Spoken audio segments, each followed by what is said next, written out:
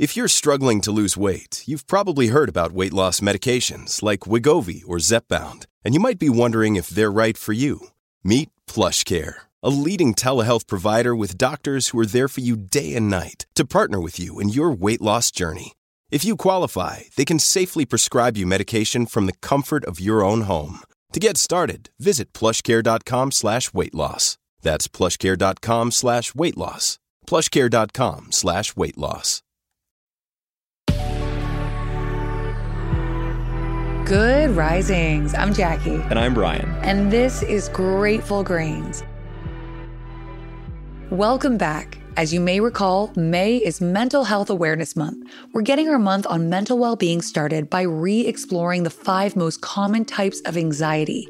We got it started Monday with social anxiety. Yesterday, we talked relational. Today, it's panic. We want to begin by reiterating that you're not alone if you struggle with anxiety, or panic for that matter. In fact, in 2020, the Anxiety and Depression Association of America estimated that 6 million Americans struggle with anxiety-induced panic. Panic can present as many things.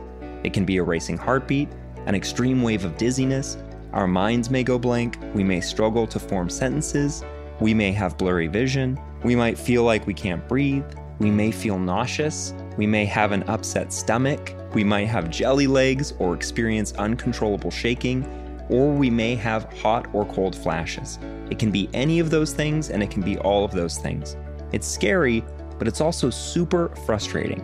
Feeling that we have no control over our bodies, being entirely unsure whether we can trust ourselves not to have an attack in random, totally safe situations, and that fear often makes it worse.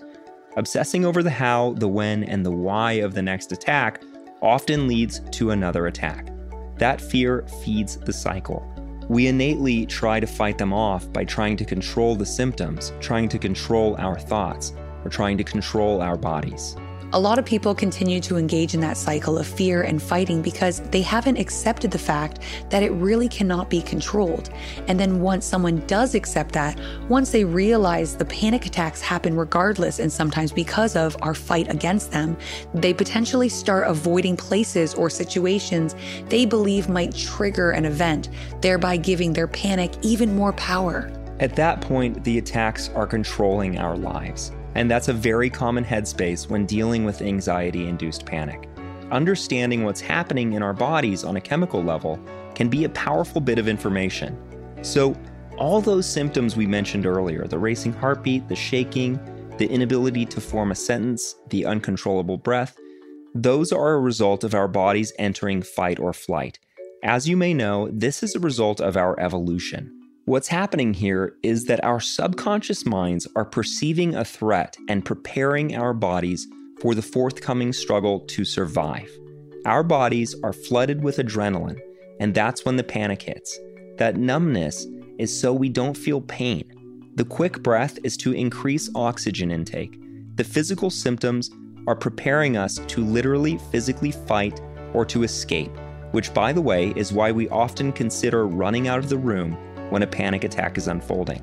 One of my favorite somatic practitioners, Sarah Baldwin, explains that our thoughts are a result of where we are in our nervous system. The more we listen to our thoughts, the more they increase the activation of the state that we're in. So instead of battling our thoughts, we want to notice them and turn toward regulation. The more we regulate, the more the activating thoughts go away, and we build new neural pathways for thoughts based in ventral presence. So regulation during a panic attack looks like this. We notice what's taking place. We understand that it's the chemical response responsible for the very survival and success of our species.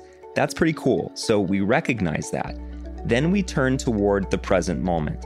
We acknowledge where we are is safe. We recognize the people we're with are safe, and we bring awareness to our breath. We breathe deeply and consistently. And I know safety is a vague word here because we may very well feel that if we experience a panic attack during an important work meeting, we may get fired. An attack can also feel super embarrassing. Maybe we're concerned the people we're with may no longer like us if we experience an attack in front of them. The definition of safety here is that we're not in mortal danger. It is not life or death. And that's what we're helping our bodies understand.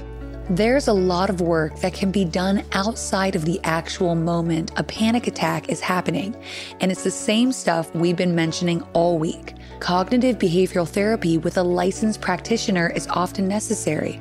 Sometimes prescribed medication is too. Meditation, cultivating awareness, grounding, acupuncture, exercise, supplementation, and a diet low in sugar, alcohol, and caffeine can be incredibly helpful as well. All those things in combination are even better. If you're in immediate need, you can reach out to the National Suicide Prevention Lifeline at 1-800-273-TALK. That's 1-800-273-8255. We also know that treatment can often feel expensive or out of reach, but publicly funded programs are available in most places.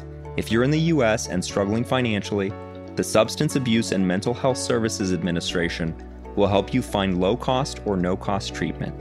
You can call them at 1-800-622-HELP. That's 1-800-622-4357.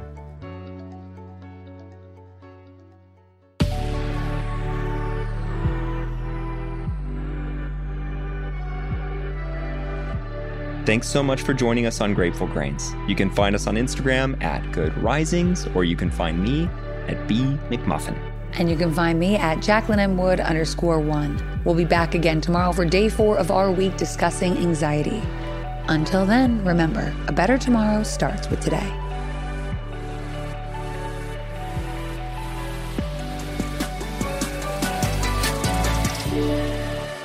Good Risings is presented by Cavalry Audio.